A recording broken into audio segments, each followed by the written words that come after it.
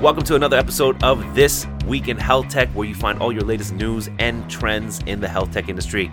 My name is Jimmy Kim, and of course, I'm accompanied by my co-host, Vic Patel. Jimmy-san, what's going on, Happy sir? Friday, man. Ooh, happy Friday, man. It's and a beautiful day on this Friday.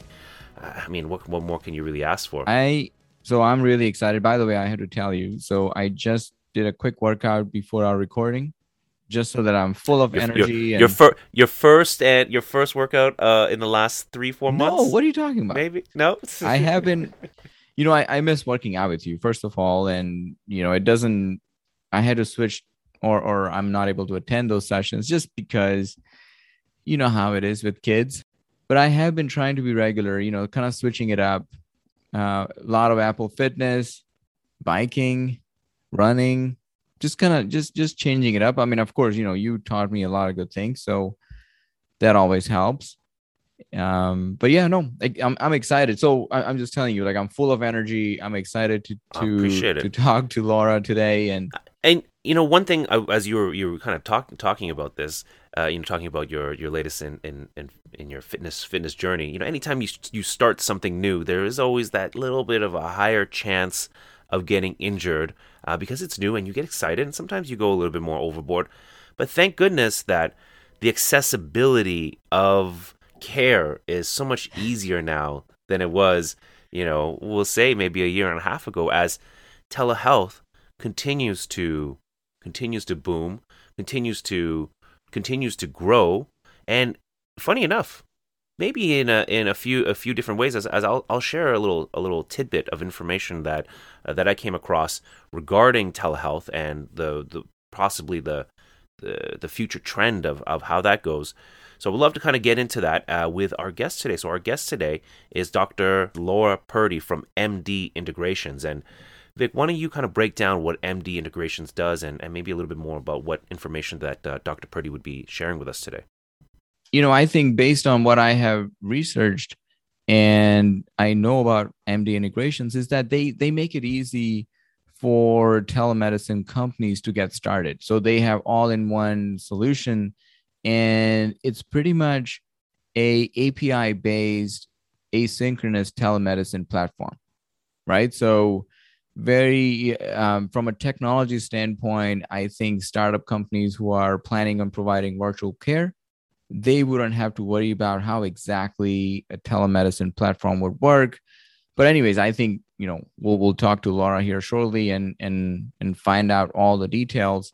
But I'm more excited about kind of learning more from her about, telehealth in general in terms of, where the technology is headed, right? And what are some of the challenges that they are facing, but even how is it going to expand? I mean, it's definitely being used a lot, and I think it's going to continue, even though things are opening back up, right? Like the brick and mortar thing, people are going back to clinics, going back to the hospitals. Obviously, I mean, you always have to go to the hospital, but virtual care was being used a lot, and it's still being used a lot. But I think it's here to stay, right? It is for the long run. So I'm really interested in talking to her in terms of, where this industry is headed.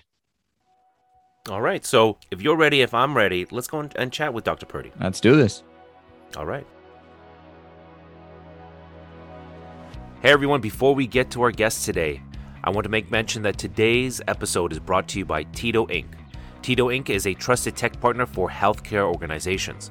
For more information on how you can partner with Tito Inc., please visit TitoInc.com. That's TIDOINC.com. Now, to our guest, here is Dr. Laura Purdy. Thank you for having me. Happy Friday. Happy Friday, indeed. And before we get into it, actually, I had a question. It's kind of researching you and researching what you do at MD Integrations. I found it very interesting that you got basically started in the Army, and what I found most interesting about it was that you got into telehealth, and a subject that we're going to be talking about quite a bit in the Army. So Could you tell us a little bit about that experience? Because for us on our end, we were a few years ago, a year and a half ago, we were just kind of thinking, I wonder when telehealth will start to make its mark. But it sounds like it's something that you have been using in your practice, and for you to really treat your patients for quite some time. Yes. So these days, the term that I use is I was doing telehealth before it was cool, right? Because now everybody's doing it. But you're right. I just got out of almost 15 years in the Army in May of this year, actually. So Wow. I'm a veteran. Yeah. And so when I knew that I wanted to go into medicine, this was in the early 2000s, and the war was still really young. And I don't know if you can remember back to those days, but we'd get a lot of flyers in our mailboxes about serving in the different armed forces. And as you're going to college, there's a lot of recruitment messaging that goes out. And so out of that, I actually ended up there is a military medical school. There's a dedicated medical school for all branches of service, which is located in Bethesda, Maryland, so Washington, D.C. And so I went there from 2007 to 2011, was active duty the whole time. Then I did my residency at Fort Benning, which is where a lot of the Army basic training and a couple of other like Ranger School and Airborne School and that kind of stuff is there. So I will say lots of opportunities to need healthcare. Oh, okay. And and then I finished out my tour. So my 7 years of obligation after residency and just got out. But one of the jobs that I had was as a hospitalist, which is a term that you're probably familiar with. But yes. Just in case anybody's listening who is not sure what a hospitalist is, it's kind of like the PCP or the primary care manager in the hospital, right? So it's the general doctor, usually internal medicine or family medicine, that manages all your care and kind of oversees specialists. But it's a shift work job. And usually it's customary to only work about half of the month because it's long shifts. And so in the Army, it's pretty hard to moonlight, meaning like do extra work at other facilities if you're working for a government facility, as you might imagine. Yes. So telehealth, it was kind of a natural way to be able to moonlight on those 2 weeks a month off without dedicating shift work to other hospitals or urgent cares. Wow. And well, first of all, happy Veterans Day. And, today being November 12th. So yesterday was the Veterans Day and Remembrance Day in lots of other parts of the world. Thank you so much for your service. This is really good background. And so you're saying moonlighting on the 2 weeks off, you learned a lot about telehealth, and it's like, hey, this is not cool today, but it could, like, you saw the opportunity, of course, it's become really big in the last year and a half because of the pandemic. So when was it that you realized that, hey, this thing in future could be the way that healthcare could go? Really quickly. I mean, within the first couple of months, if you think about certain things like, for example, poison ivy or pink eye, or even just minor things like if you fall and scrape your knee, but you don't know if you need an antibiotic or you don't know if you need to have stitches.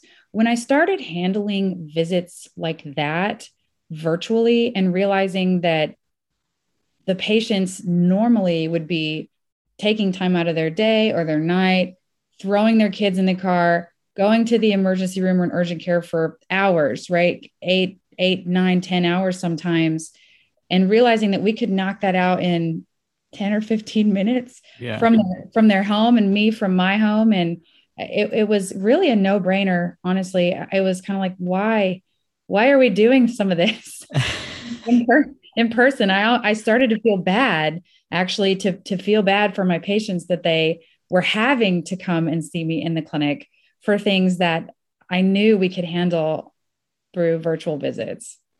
I mean, nowadays there's a lot of technology and we'll jump into the technologies that you guys have. And, I mean, we work with hospitals for integration and digital services. So there's so many telehealth products out there and technologies out there, but like before this was mainstream? How did you do it? Was it just getting on a WebEx call, which, nowadays it's more Zoom, but so what was it before this whole, mainstream technology came around?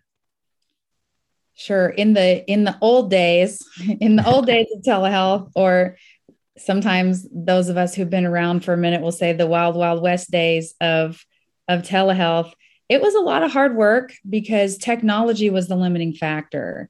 It was almost always video call if you could get it to work on both sides, right? Because video calls are contingent upon my system works and the patient's in a place that has good internet and some sort of camera and can figure out how to work it, or a phone call. And sometimes there was no scheduling. So it was just on demand. Like I'm calling a patient and hoping they answer and hoping that I'm calling at a good time. And so it was really interesting. I think connections were a problem. Connectivity was a problem. And I think it was a real struggle to actually make that visit happen in those earlier days. We've come a long way since then. Oh, a long way. Telehealth at that time, right now, it's segmented, right? There's the synchronous portion and then the asynchronous portion. Did you use any of the asynchronous portions? Did you maybe technology the limiting factor? But we've all have access to emails, maybe even at that time smartphones, where you can take photos of things like that. At that early onset, was that portion available to you, and is that a tool that you used? Early on, no, it wasn't. And in fact, I was a part of several pilot studies and beta tests at some of the first companies that I worked at that realized that asynchronous was a possibility, but couldn't figure out or didn't have the right technology to be able to solve that problem. Asynchronous telehealth, which means it's not a real time, like you and I are synchronously communicating right now, as opposed to a chat or an email where it's not real-time dialogue. You have to have, or a company has to have the right tool for the job to enable that. And some of the early systems and early companies just didn't have the capability. And so trying to take a system that was originally intended for synchronous and then morph that into an asynchronous technology, it was very challenging. And I think some of those first companies that I worked for, we never pulled it off while I was there, at least. Wow. Yeah. So I want to jump a little bit into MD Integrations, which is, you co-founded that company. So from what I understand, researching a little bit about your company is that you guys make it easy for organizations to put in a telehealth service pretty much by it's kind of like outsourcing telehealth to you guys. Is that the way it works? Or would you mind kind of jumping into or explaining that a little bit more? Sure. So the genesis for MD Integrations came from being a full-time telehealth provider working for all kinds of different companies simultaneously, because telemedicine startup companies, especially direct to consumer, are at various stages of their life cycle, right? And being a manager of telemedicine doctors, some of the biggest complaints that telemedicine doctors have is when they commit to working for a company, they're kind of at the mercy of how much patient flow and volume and consistency any given company is able to create in its first few months of existence. Not to mention, every company has its own tech, its own web portal, its own, interface, its own ERX, its own entire technology that the doctor is at the mercy of, for the lack of a better word. And so waking up in the morning and logging into 15 different tech systems. But this is true. I mean, I'm laughing because it is so true. Exactly. Yeah. It's crazy. But then also seeing some of the same problems or challenges or obstacles getting repeated by companies over and over again, and just saying, I wish I could have been there to tell you that before you stepped on that landmine. And things like that.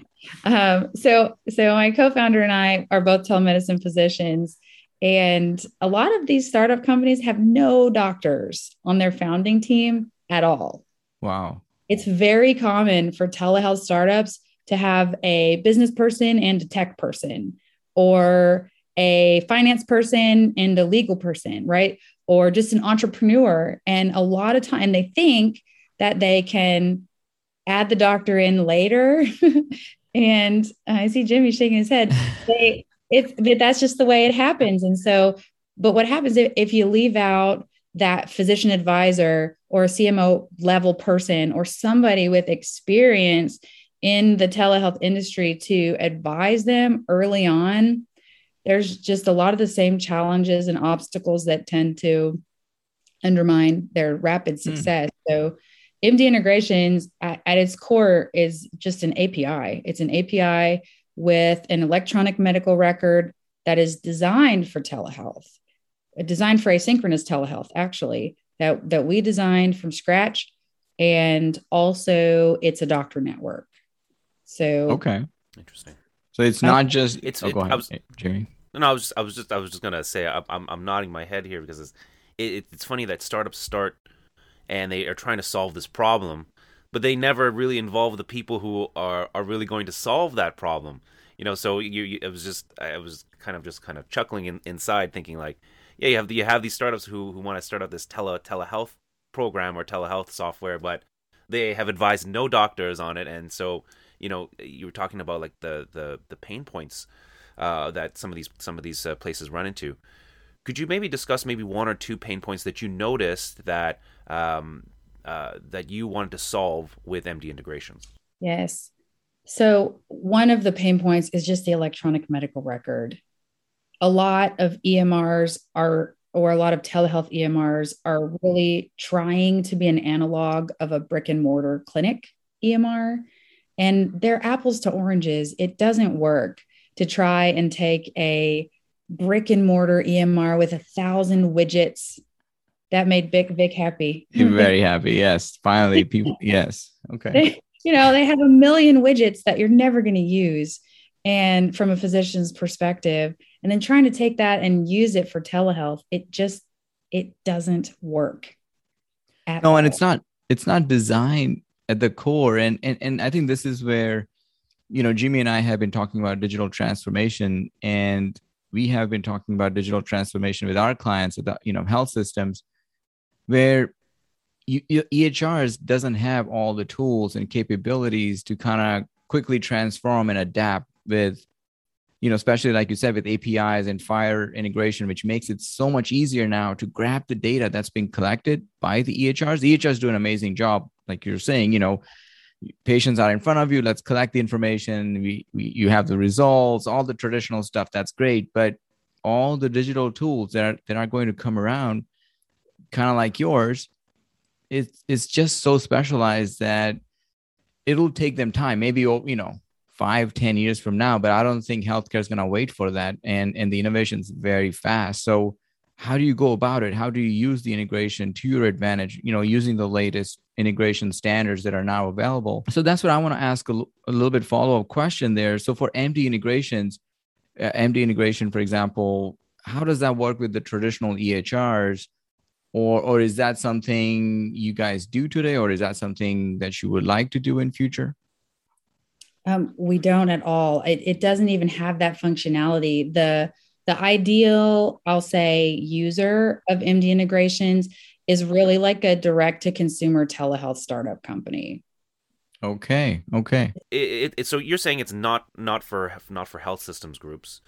Where do you see that telehealth is going? Like you're saying that this is really kind of supporting the asynchronous. So is that something that you believe that this is the future of telehealth? Do you think that more people are going to be using more of the asynchronous over the synchronous? Because I read an interesting stat that over the last year during year and a bit during the pandemic, telehealth and the use of telehealth has literally skyrocketed.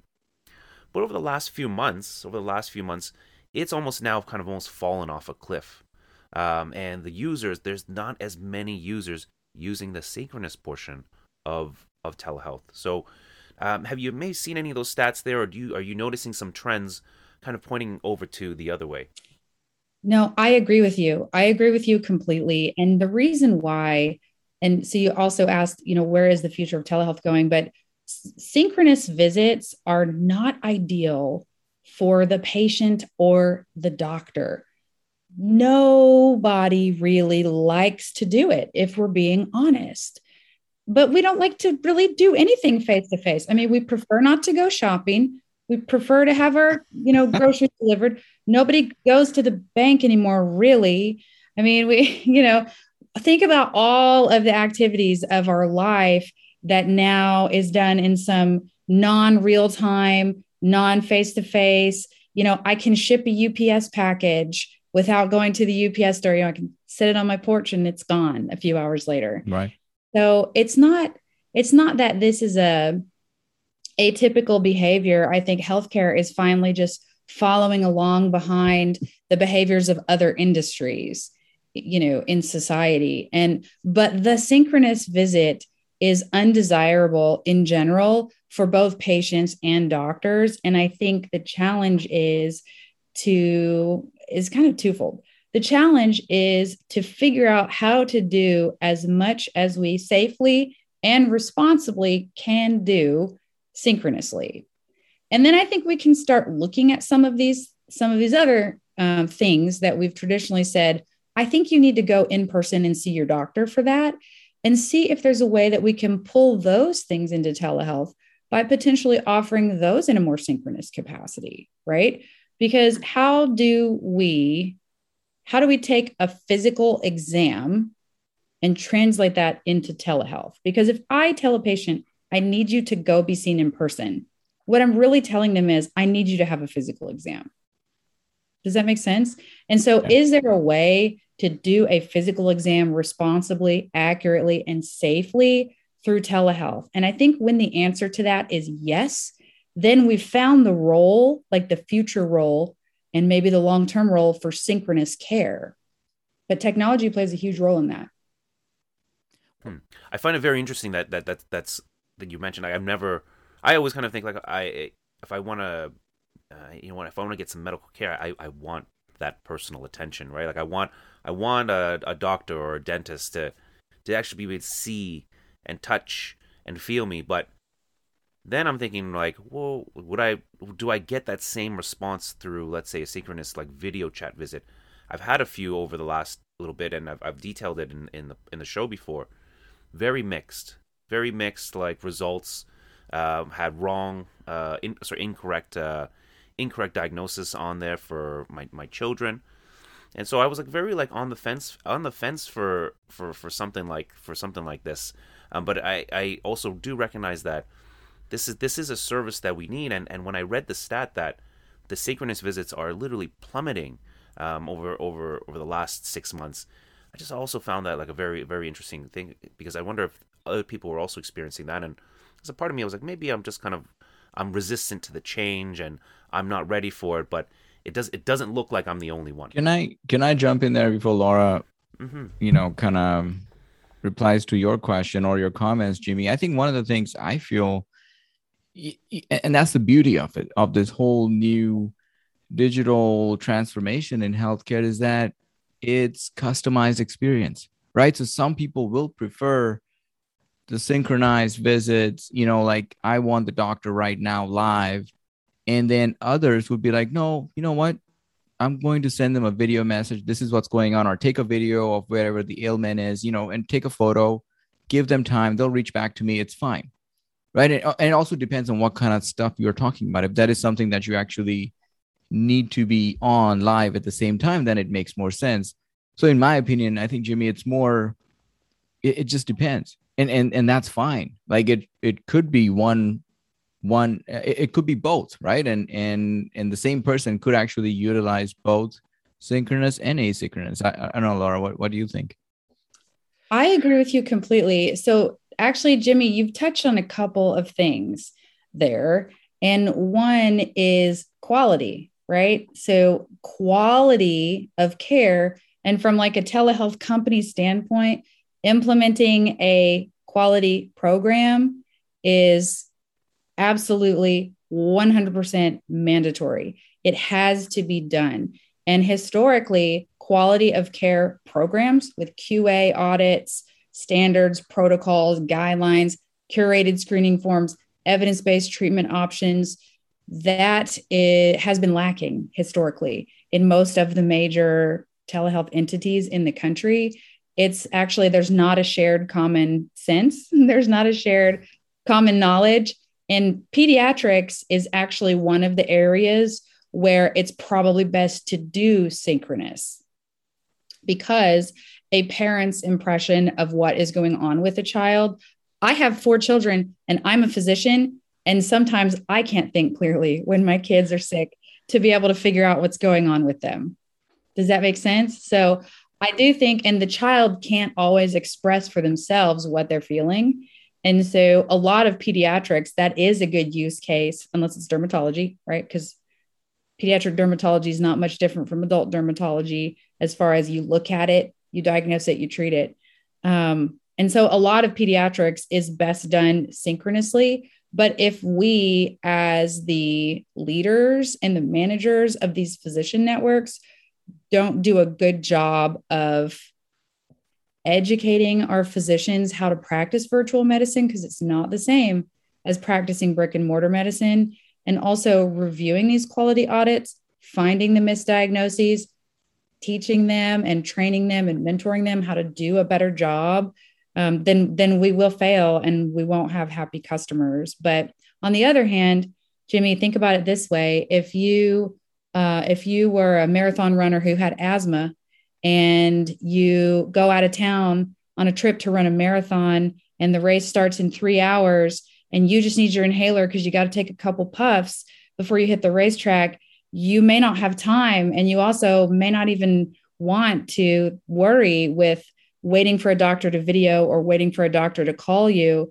It might be better for you to submit an asynchronous request with a company that has a 1 hour SLA, and then you're at the pharmacy in 90 minutes grabbing your inhaler before you need to go. So I think there's a use case for everything. I agree with it. That's a great example. And so while you were talking about the whole quality and this last example that you just mentioned about, maybe this company provides this one specific service,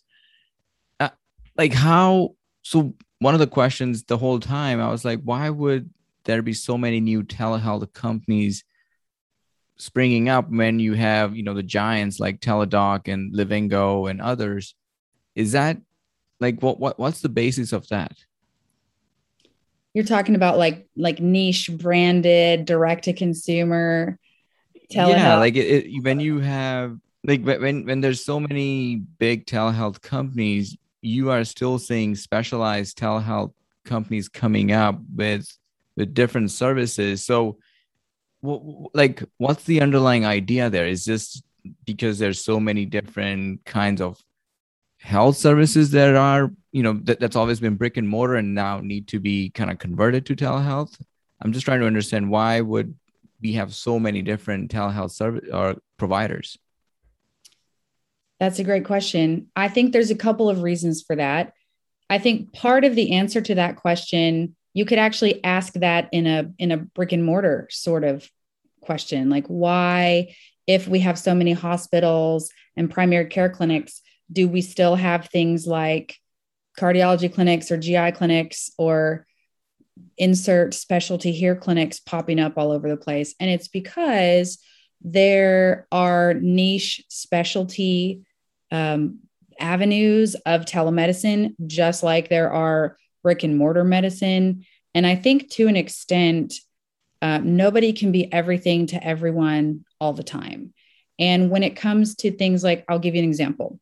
When I first started in telehealth, I worked for one of those really big, huge urgent care companies. They did not do any lifestyle was the term that was used, medications at all. So if you wanted to be treated for things like erectile dysfunction, menopause, even testosterone replacement, behavioral health, we were not allowed to do any of that at all. Hair loss, eyelash enhancement, wrinkles, pigmentation of the face, all these things, even fertility. I mean, there's so much that telehealth is doing now that was simply not allowed to be done at all. And so if somebody called in with ED, I would have to say, I'm so sorry, we're not authorized to treat that on this platform. you'll have to go follow up in person. And so I think that's kind of one answer, right? Specialties, it mimics what happens in the real world. The second is just capitalism, right? This is America. Everybody wants to create their brand. They think that, each individual company has its own niche, its own brand, its own target market, its own demographic, its own little segment of the population that they discover or they believe or they find other companies aren't really marketing to. And then they really hone in on that one population and just knock it out of the park. And those companies are actually very successful. If you can find, as an early emerging telehealth startup company, that one little segment that maybe hasn't been heavily focused on, and just be the best option for that one demographic, they're going to be so successful. Wow. So Jimmy, this is huge for our listeners. If you're listening, I mean, right there, you just got some ideas, right? I mean, if you've been thinking about this, that is actually like very enlightening for me, just because, I have been thinking, I mean, and we work, maybe because we are so specialized, and we work with huge health systems and health agencies and a lot of vendors too, but not necessarily telehealth vendors. So it's good to kind of understand that, yes, no, there is still a lot of opportunity out there in the telehealth space. And who knows, if you do well in that one little specific thing, maybe you will get bought out by Teladoc or one of the giants and go home happy, right? So that's the other. That's always. I actually want to, if I could circle back to something that Dr. Purdy mentioned, that about quality assurance, and now you just mentioned about capitalism, and at the end of it, like, healthcare is all about servicing the patient and making sure that they get the care that they need. But at the same time, too, it is a business, and the way it needs to operate, that people do and companies do need to make money so that they can continue to innovate new ideas and have new concepts. But with the tip of the mind of quality assurance and it being, still being somewhat of a capitalist market, what do you think about the fact that this is maybe making the care portion more transactional, right? And kind of maybe perhaps losing a little bit of the patient care portion of it, and just kind of, if we make it so transactional in the sense of like, okay, this is my issue, I just need to get my asthma puffer, or I just need to get this refilled. How would this impact, I guess, the general sense of Medicare and care for patients in general? I'd love to kind of hear both your thoughts on that. Sure. So you're talking about a couple of different things. The first thing that you're talking about is actually a law, or it's a legal concept known as corporate practice of medicine, CPM. And it exists in the brick and mortar sector too. If you've ever seen a hospital or a major health system that employs a medical group to work for them, but they don't control the medical group, they don't own the medical group, it's physician owned, and they come and serve the patients in the hospital or the clinic, that is an attempt to navigate corporate practice of medicine laws, right? Which, I'm not a lawyer, but to summarize how it works is that a corporation or a company cannot be exerting undue influence over how the practice of medicine is executed. So what you probably don't know, but I assure you this is true, is that inside of every large telemedicine company, and if they're doing it right, every small telemedicine company too, is a series of professional corporations that are not owned by the parent company. They are not staffed by the parent company. They are completely legally separate entities that are linked through a management services agreement.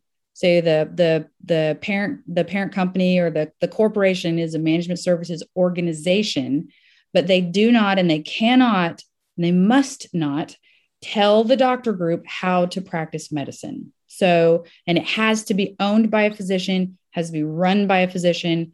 All of the administrative stuff like HR, taxes, finance, legal can all be delegated down to the the corporation, but the practice of medicine has to be done at the professional corporation, or we call it PC, the PC level. So has to be owned by a doctor, has to be run by a doctor, and only doctors can tell doctors what to do when it comes to the practice of medicine.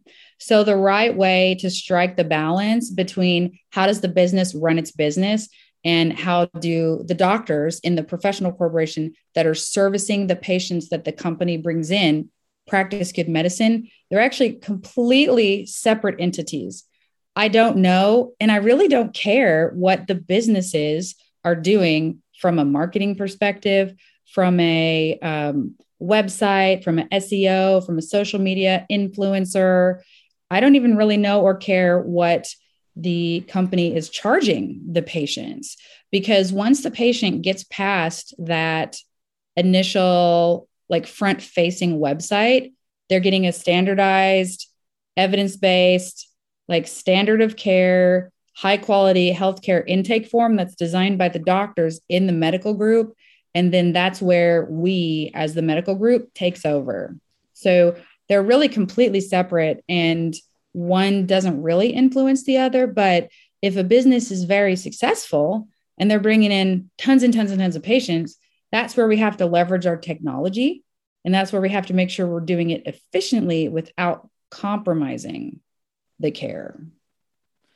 And Jimmy, that was a great question. And thank you, Laura, for explaining. Like, I mean, it doesn't, at the end of the day, doctors have to follow certain rules. I mean, they go through a very long education process, which we all know about, and residency and all that.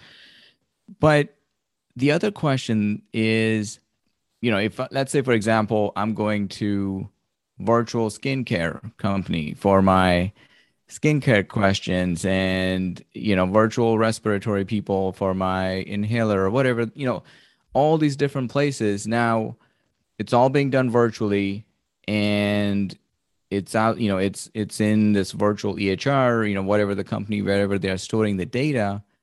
And that's where one of the things that would be interesting is, okay, now all that information is not in the central place. It's not just in the health system in one EHR, and it's not even in the one clinic. I mean, you have these doctors, who knows where, right? Throughout the country.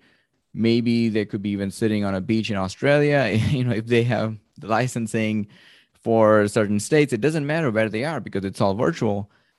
So the integration part, like, I mean, in terms of now your data is in all these different places, I feel like that could be a challenge too, in terms of, okay, how do you get access to all that data in one place? Or do you, right? I mean, like, what are you seeing there?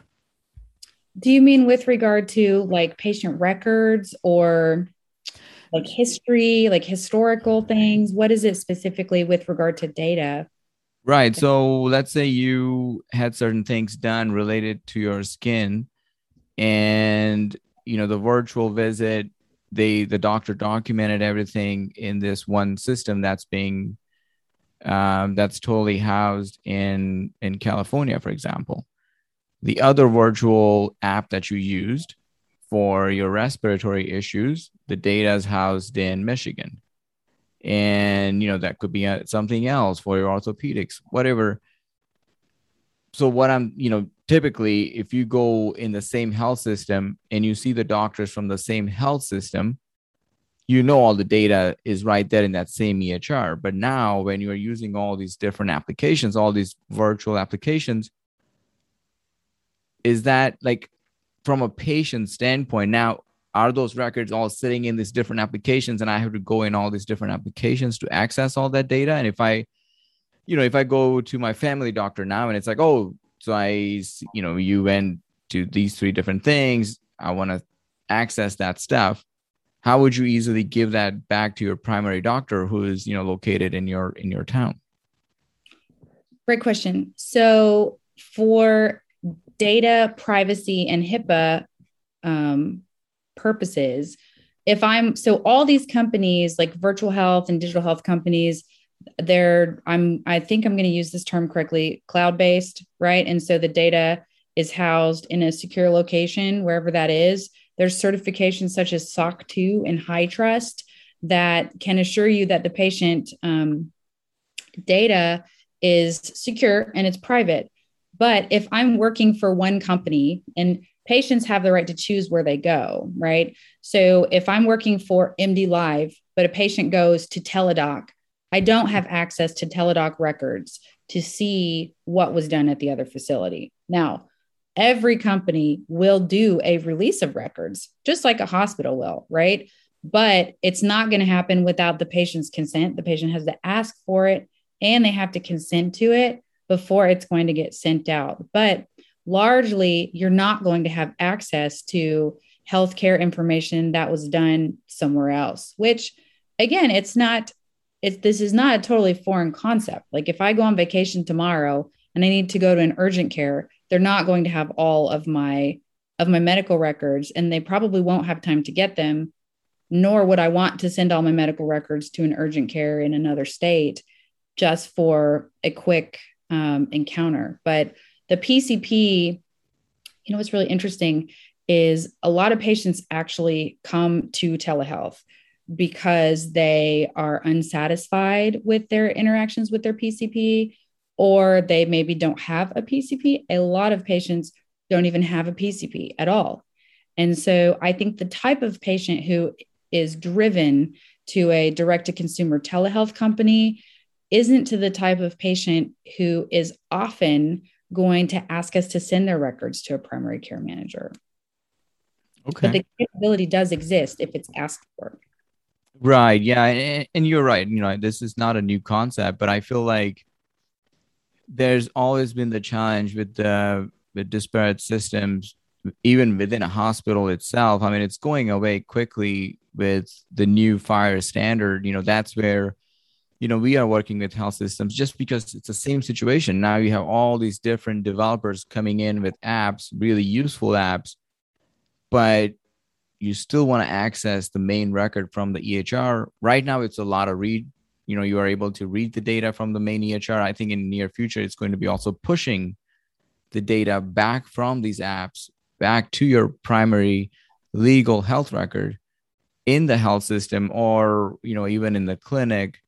But yeah, it's not there today. And that's why I was kind of curious too. It's coming, right now, as I said, it's one way. It's a lot about you're able to suck the data out of the main health system.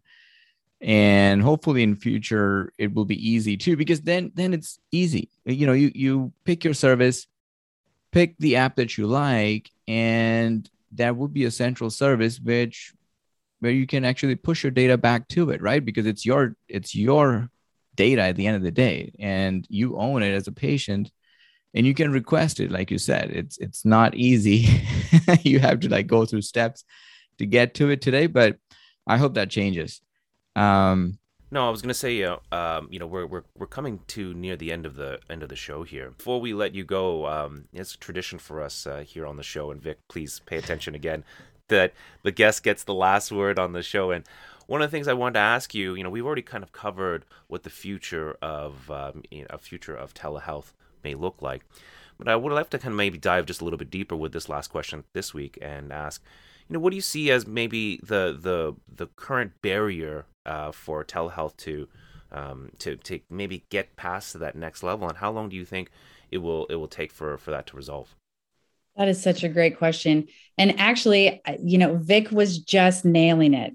He was actually just really nailing it with that notion of an individual's medical information and medical data is currently in the possession of medical institutions. Why is it not in the possession of the individual? The bank isn't in possession of my banking information. I don't have to request that the bank give me my credit card number every time I need to know what my credit card number is, right? I have it.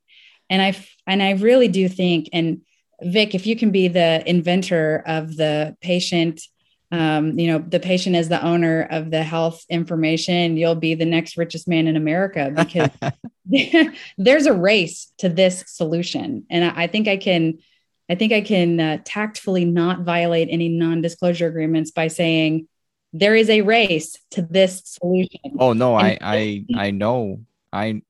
I also know of some companies that are, yes, yeah, definitely. You're right.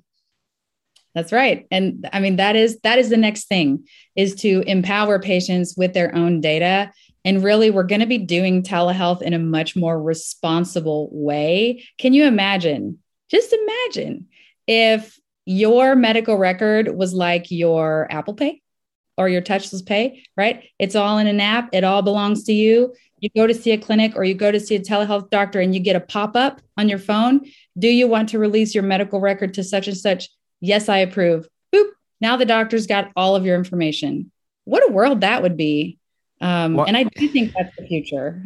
that is the future. And so partially, Laura, I think it's there because, as I was saying, reading the information out of one health system, and you can have 50 apps now, or there's hundreds of apps, but like, let's say you approve 50 apps for your health system, then when you go in the app, you do say, it comes up for you like, hey, Beck, do you approve virtual skin people to access your data? And as soon as you say yes, now they can read the data out of your health system, or the health system that you go to.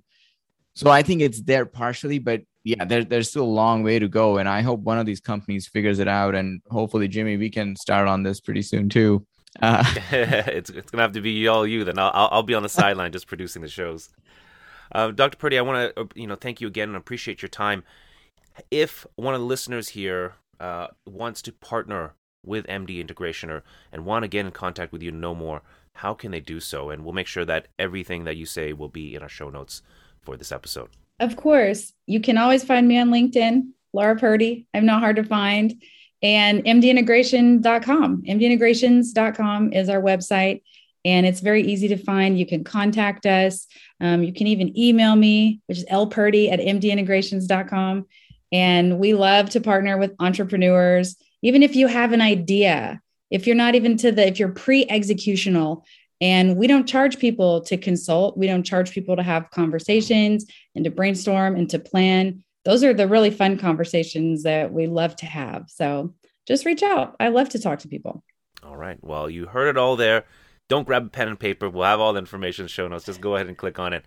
Thank you so much for coming on to the show, and good luck with everything. And with this, I know Vic is like ready to burst out of his seams. You can tell he's got more questions. No, I'm kind of disappointed that we are ending this. I'm serious, because I feel like, I wanted to go into AI and digital apps and transformation and what other stuff, Laura, you're seeing out there, but Mr. Jimmy here has no, but we definitely need to have you back. I'll come back. There is so much to talk about. There really is. Yes. Thanks, all guys. Right. Great day. Thanks.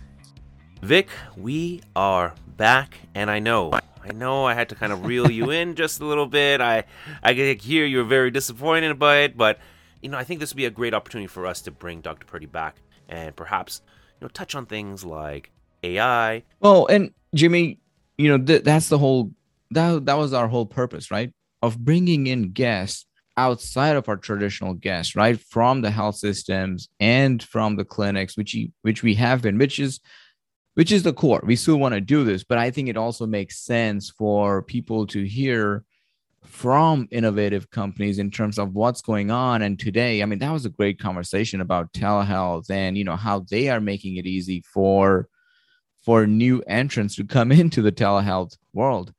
I mean, very enlightening episode, even though, I'm in healthcare day in and day out, but I actually found it very, very informational, and I'm sure our listeners will really enjoy this one. Mm-hmm. If I could say, you were nerding out a little bit there. It's like once I hear the word fire, boom, I'm just like, okay, he's Vic's. That's connected. Revving Vic's engine up here.